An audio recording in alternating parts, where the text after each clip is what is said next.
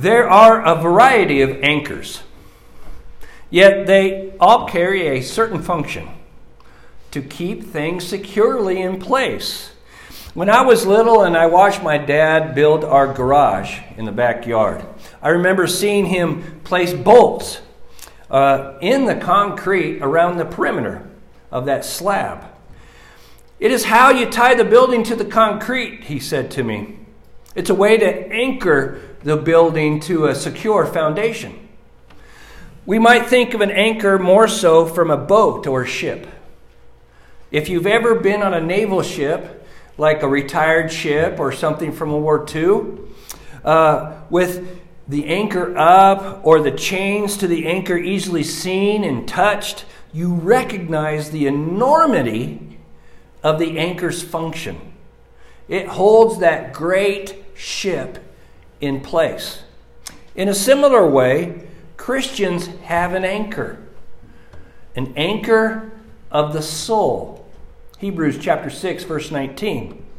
So the sermon today is called Lessons from Hebrews.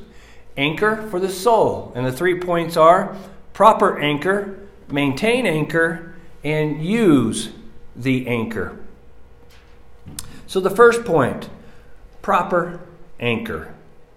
Now, I am not an expert on all things dealing with anchors.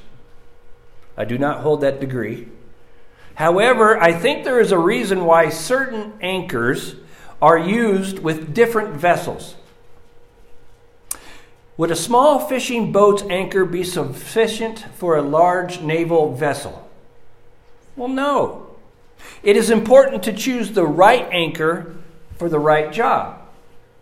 In a similar way, would you use just any kind of anchor for your Christian security?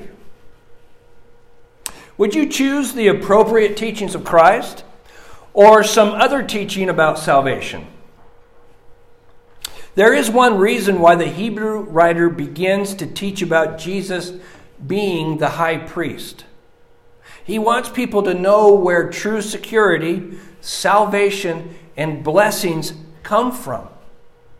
Since then, we have a great high priest who has passed through the heavens, Jesus, the Son of God. Let us hold fast our confession. Hebrews 4:14. Is there any other means to reach God?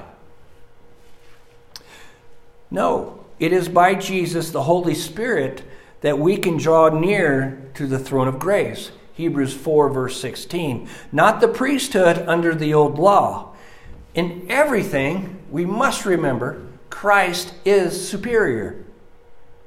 The word anchor carries other meanings. Sophocles said, "Children are the anchors that hold a mother to life." Did you ever hear a mom say, "I can't go, my kids are too young"? Yeah. Arnold Glasgow said, "Don't part company with your ideals.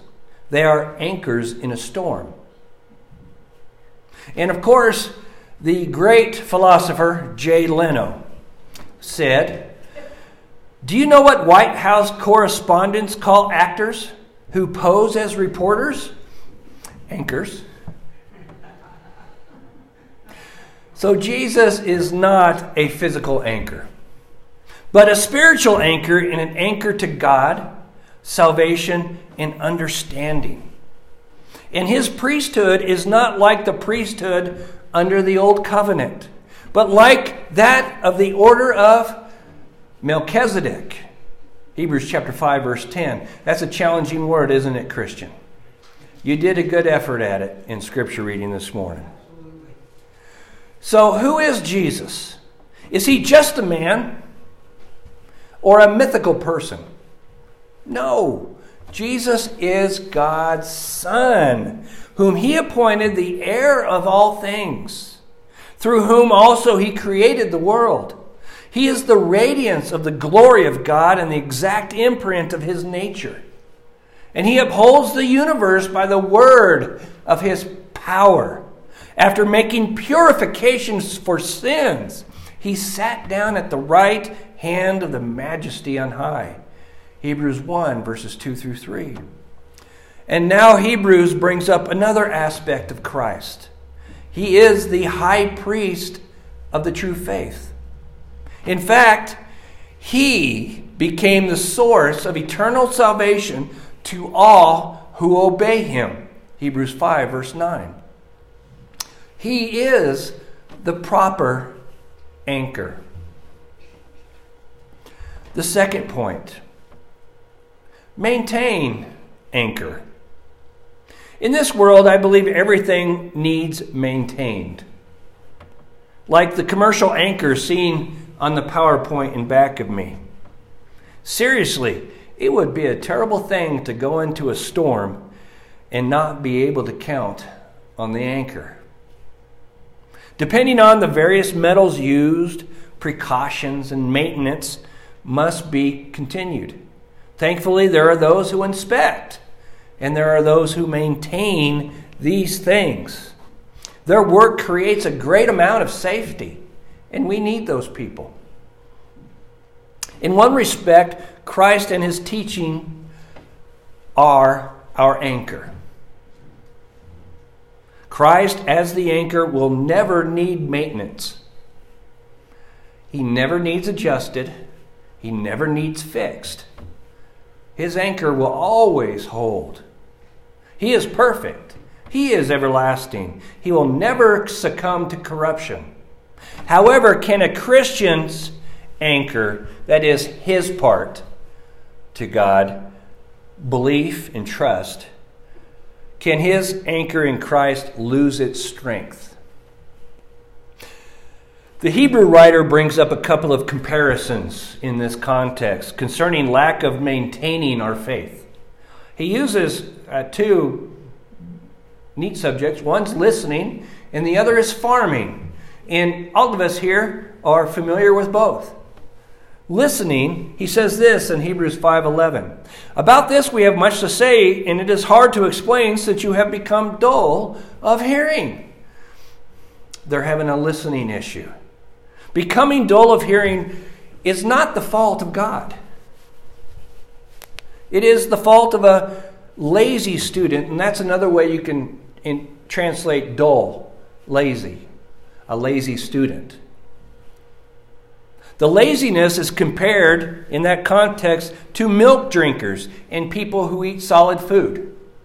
But solid food is for the mature, for those who have their powers of discernment trained by constant practice to distinguish good from evil. Hebrews 5:14. So he brings up the idea that it's important for us to continue our listening appropriately and don't go into a lazy aspect of our life in Christ, for it can affect how we hold on, our maintenance. Farming is also brought up. How many farmers love nice rain? Well, I haven't heard one who hates it at all, whether it's nice or not. They love the rain. Having cultivated their fields, fertilized and planted, only to have thorns and thistles grow up in its place instead of what was planted. That would be a horrible experience. Those who have fallen away from Christ did not maintain their anchor. For land that has drunk the rain that often falls on it produces a crop useful for those whose sake it is cultivated, receives a blessing from God. But if it bears thorns and thistles, it is worthless and near to being cursed, and its end is to be burned. This is in Hebrews 6:7-8. That's part of the example he's trying to teach us about how important it is to maintain our connection to God. For we don't want to be the thorns and thistles to be burned and destroyed. Then he goes into the idea of the Christians that he's speaking to are beloved people. Yeah, he's sharing some difficult challenges, but he loves them. They're beloved. They're followers of Christ. Are you beloved of God? Hebrews chapter 6, verses 9-12. Are you beloved of God? Do you understand the things that belong to salvation? Do you serve the saints? Are you going to hold on to the hope until the end? Are you going to be imitators of those who, through faith and patience, inherit the promises? Hebrews chapter 6, verse 12. So the beloved who do the things of God also need to maintain their faith in God and press on in the truth. So, the third point, use the anchor. God's promise. If God made a promise, will you believe it? If I made a promise, you might have to get a contract out. But if God made a promise, would you believe it? This is what Abraham was faced with. He believed it and waited and waited and waited, continuing to believe, but he continually waited. Even until his old age to receive it. He was given a son through Sarah, and his name was Isaac. This promise and its following fulfillment happened when it was no longer in man's physical power anymore. Abraham and Sarah were old and she was infertile. But by the power of God, God's promises were fulfilled. If God made you a promise, do you know that God will stand behind it? Absolutely. Why? It's part of his nature. It's who he is. He keeps his promise. And thus Abraham, having patiently waited, obtained the promise. Hebrews chapter 6, verse 15. But on top of that, he went ahead and presented himself and gave an oath. So if God keeps his promise, why did he make an oath? It may be the same reason why people are asked to take oaths today. It is supposed to be something more binding. There's the Hippocratic Oath taken by physicians. I think part of it is to do no harm. When they take that oath, are they very serious? Yeah, they should be anyway. There's the oath of the President of the United States, in part to uphold the U.S. Constitution. Should that be taken serious? How about those in the military? Connor, did you join without an oath? No, he took an oath. He took an oath. The oath of citizenship. If you are a person who's not born here, to become a citizen, you need to take an oath. Wedding vows are an oath. Fiduciary oath of a personal advisor. I was going to look over at Justin on that one. And I'm sure there's quite a few other oaths out there. An oath is a solemn promise about your behavior or your actions. Often, when taking the oath, the promise appeals to the divine being, like God or his holy word. And of course, who did God make an oath? Who did he swear by? Himself. There is no one greater. Can you count on it? Absolutely. Thank God. Here's chapter 6, verse 18. It is impossible for God to lie. So Jesus, the high priest, entered the heavenly tabernacle. Why? To sprinkle his blood and take care of our sins. The sins of those who keep their anchor connected to him. We have this as sure and steadfast anchor for the soul, a hope that enters into the inner place behind the curtain, where Jesus has gone as a forerunner on our behalf, having become a high priest forever after the order of Melchizedek. Hebrews chapter 6, verses 19 through 20. It is through Jesus and only Jesus that our sins are taken care of. Let's hold on to that anchor of God's truth. You want an anchor of the soul? Here is the explanation of how you get it. And it's a good thing. Hold on to it. As we conclude, I'd like to go over those 3 points real quickly in the sermon, Lessons from Hebrews, Anchor for the Soul. First, a proper anchor. Let's pick the proper anchor. It's important to pick the proper anchor for the right job.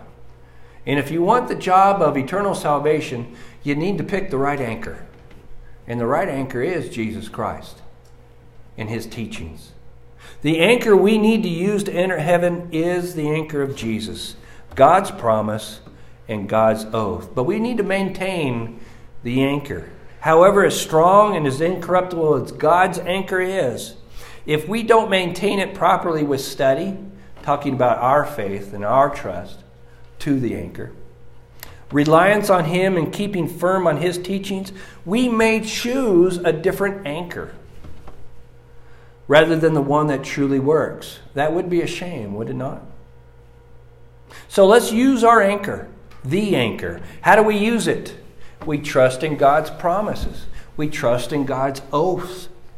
Trust in our high priest and the system of faith that He designed, and never let it go.